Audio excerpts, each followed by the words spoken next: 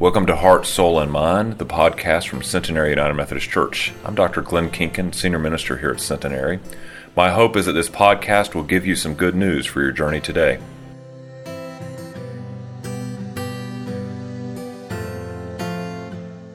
If you would join with me in your Bible, or your Pew Bible, or the Bible app on your phone, our text today comes from Matthew's Gospel, the 5th chapter, verses 38 to 48. Hear with me now the words of the Lord. You have heard that it was said, an eye for an eye and a tooth for a tooth. But I say to you, do not resist an evildoer. But if anyone strikes you on the right cheek, turn the other also. And if anyone wants to sue you and take your shirt, give your coat as well. And if anyone forces you to go 1 mile, go also a 2nd mile. Give to the one who asks of you, and do not refuse anyone who wants to borrow from you. You've heard it said that you should love your neighbor and hate your enemy.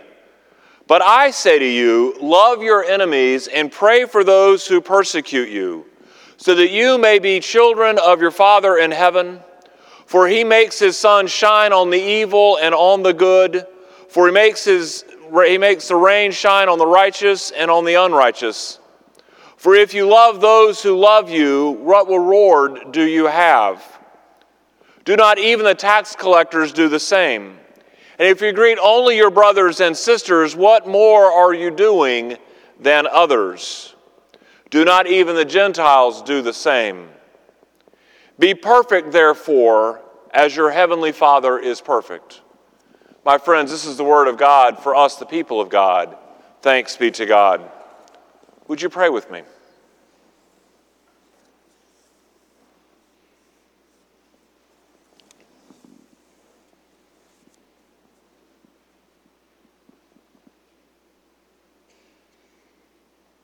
So, most holy God, as we come to worship, as we come to praise you, may we listen to you. May we listen in a way that your words are embedded deep within our souls, so that our lives might be changed. And that in being changed, when we leave this holy ground and we carry our acts of worship into the world, that the world sees that we are not just hearers of your words, but that we are doers of your words. In your Son's holy name we pray. Amen. In August of 1945, Branch Rickey was the president of the Brooklyn Dodgers.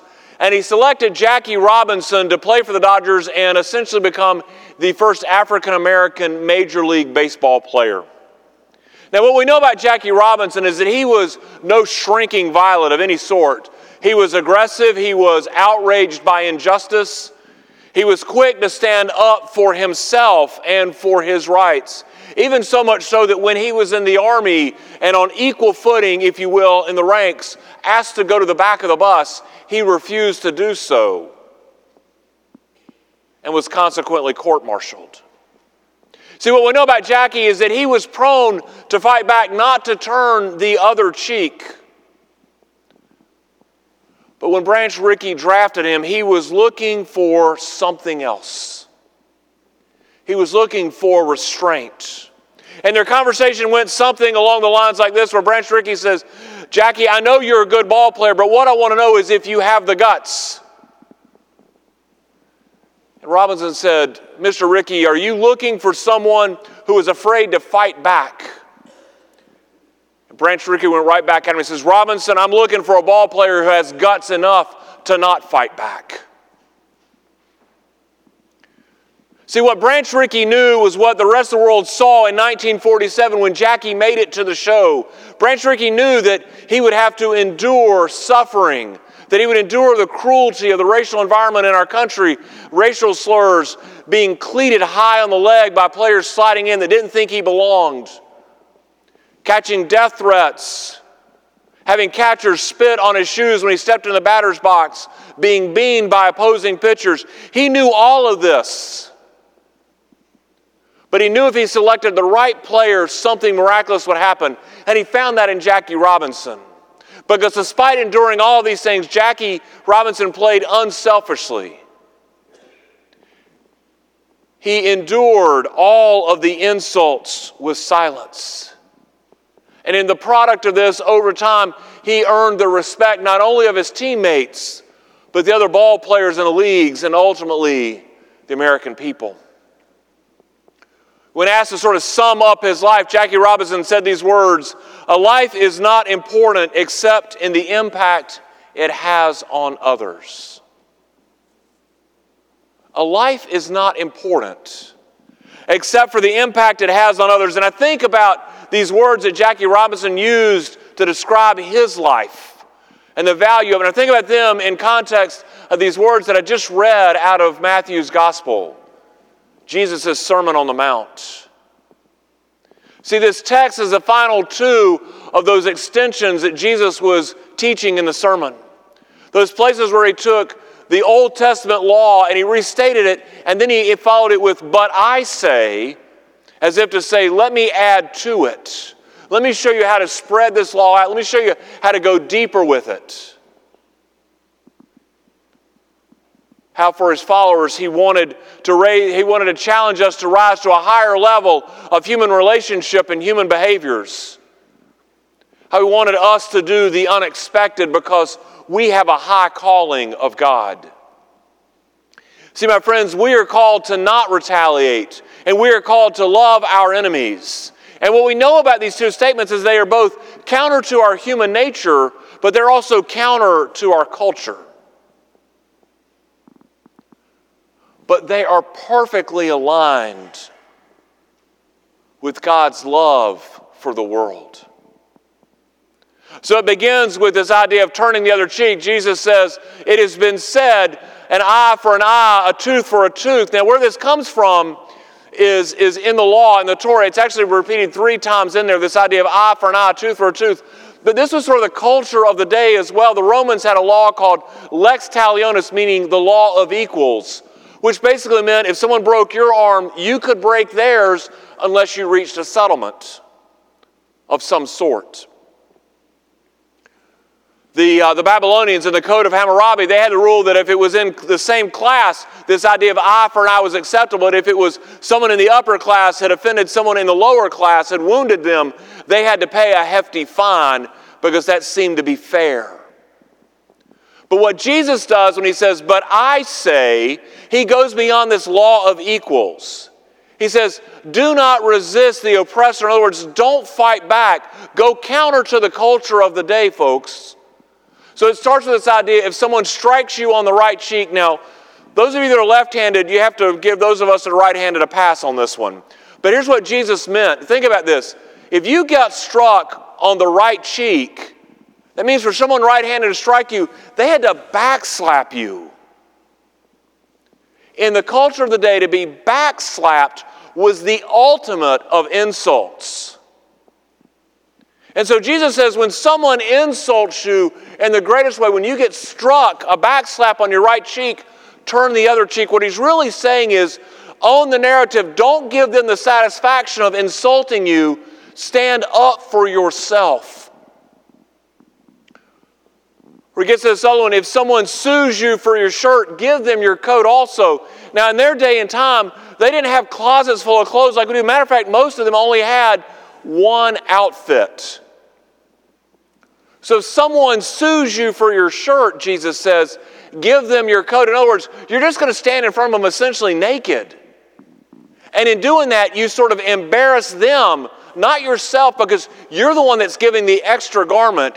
You're challenging them and their desire to sue you. You make them uncomfortable with their action, with the evil they are perpetrating upon you to take your shirt. And then finally this idea, if someone asks you to go 1 mile, go 2. Back in those days, the way the Romans oppressed the Jewish people, the Israelites, was they were allowed by law to walk to them and say, you carry my pack. And they had to do it or face severe beating. And so this was a way to diminish, to degrade, to steal someone's dignity. Think about Simon of Cyrene when Jesus was being crucified. Jesus had been whipped and he was supposed to carry his cross, but his back was so bruised and beaten he could barely do it. So the Romans put it on Simon of Cyrene, and in the process of the indignity that they suffered on Jesus, they did it on Cyrene as well. But Jesus says, if someone asks you to go 1 mile, go 2. Why? Because by going the second mile, they knew by law you had to do it, but if you choose to go the second mile, you are taking your dignity back. You're saying, no, it's all about me now. I'm in control of this, not you. They're seizing life on their own terms. So think about what happens in our world. Think about it when there's an obvious opportunity to retaliate. Think what would happen if we didn't. The great thing about the sport of baseball is that there's the rules in the rule book, and then there's a whole series of rules that are just sort of the customs of the day. For example, if we're playing a game and your pitcher hits one of my batters, when it's our turn in the field, we get to hit one of yours back. Sound familiar? Eye for an eye. Or if you hit one of our batters, the batter has the opportunity to charge the mound. Eye for an eye. And if we charge the mound, the dugout's empty. Now, one of the great things about the dugout's emptying is if you ever watch a baseball fight, there's really not a fight because you're talking about millionaires who make their money with their hands. They're not really about to punch each other, so there's a lot of shoving, a lot of yelling in this. It's all theater. It's like pro wrestling.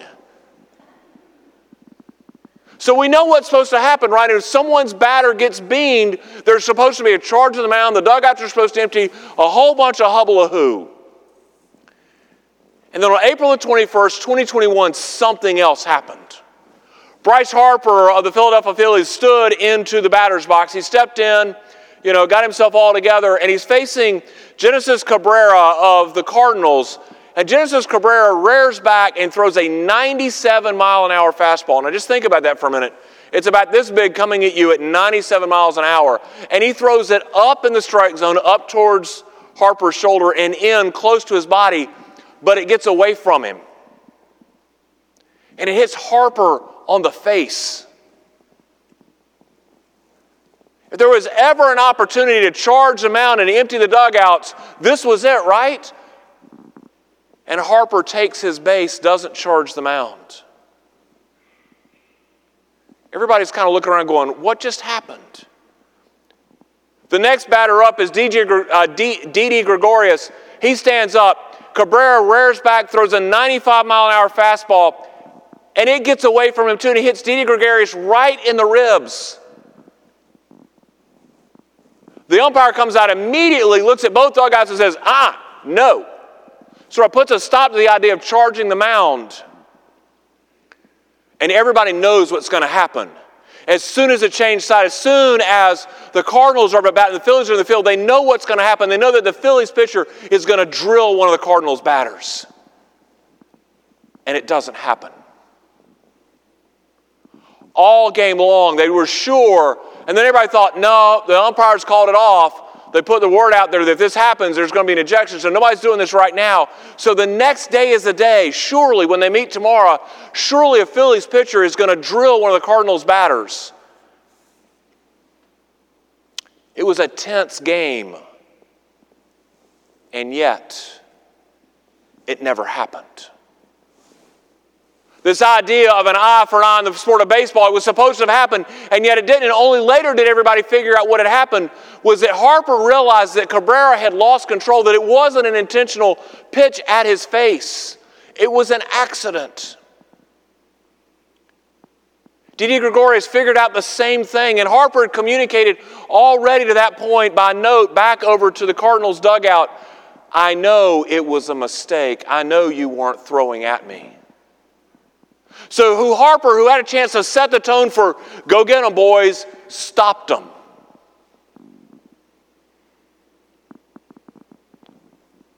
The world took note. And yet, what do we know about the world? We know that still to this day, this idea of lex talionis, this idea of an eye for an eye, is still some of how we operate. And we remember how the Indian leader Mahatma Gandhi, how he channeled what Jesus taught here in the Sermon on the Mount, where he says, "An eye for an eye makes the whole world blind." And yet, we're still struggling with this. So Jesus calls us to go beyond this idea of an eye for an eye. As His followers, He calls us to own the story of God's love, to change the world by showing the folly of our actions in this idea of an eye for an eye. How to maintain our dignity, how to seize control when people oppress us, when people strike us, when people embarrass us. Jesus challenges us to show the world what grace and peace can look like.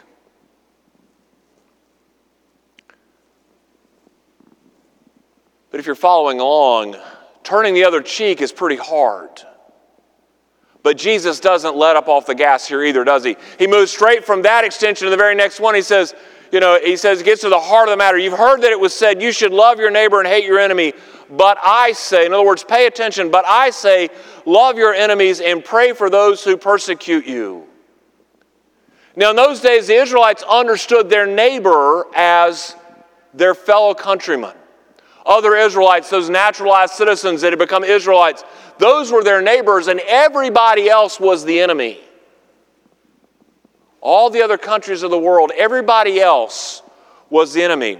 See, we hear this phrase, neighbors, love your neighbors, and we think immediately of our friends and our family, and we kind of think it's about them against the world. But see, Jesus calls us to love our enemies.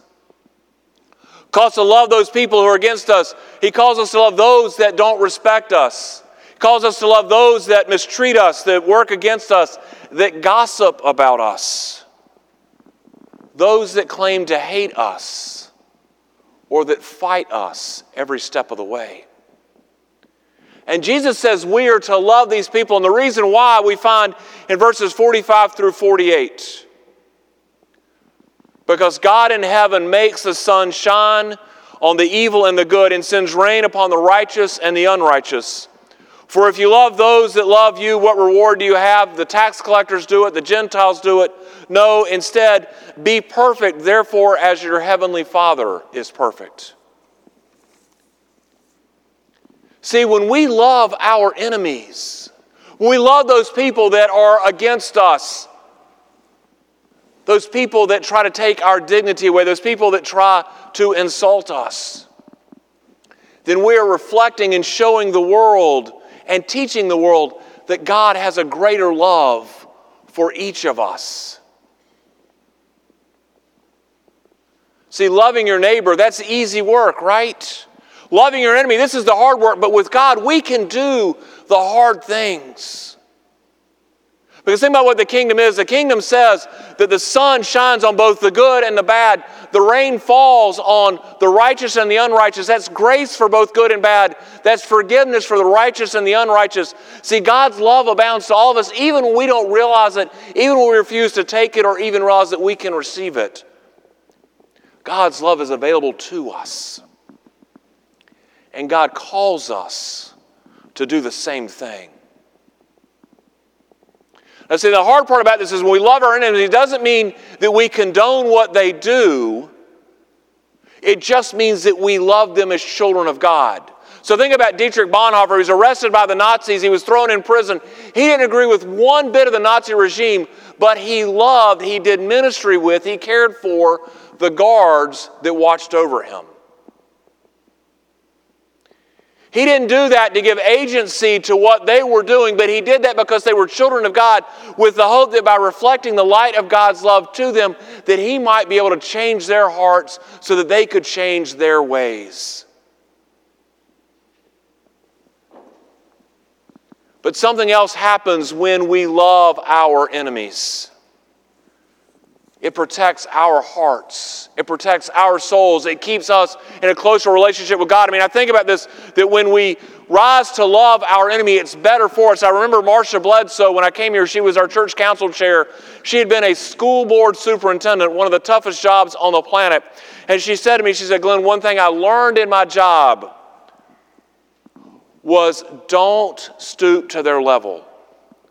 Don't get in the mud and wrestle with the pigs because they love it and you're just going to get dirty. Sage advice. See, when we don't stoop to their level, when we begin to love our enemies and love them in spite of themselves, then we're beginning to find a deeper relationship with God who loves us. And that deeper relationship that we find with God is what God wants us to share the world.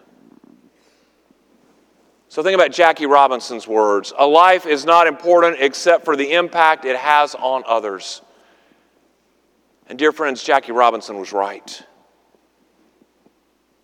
See, as we come to this table today to receive this meal of the kingdom, we need to think about Jesus' impact on our lives, but also what Jesus is calling us to do when he says, "But I say." And think of the impact that we can have on others if we simply turn the other cheek, if we go the extra mile, if we love our enemies. In the name of the Father, and the Son, and the Holy Spirit. Amen and amen.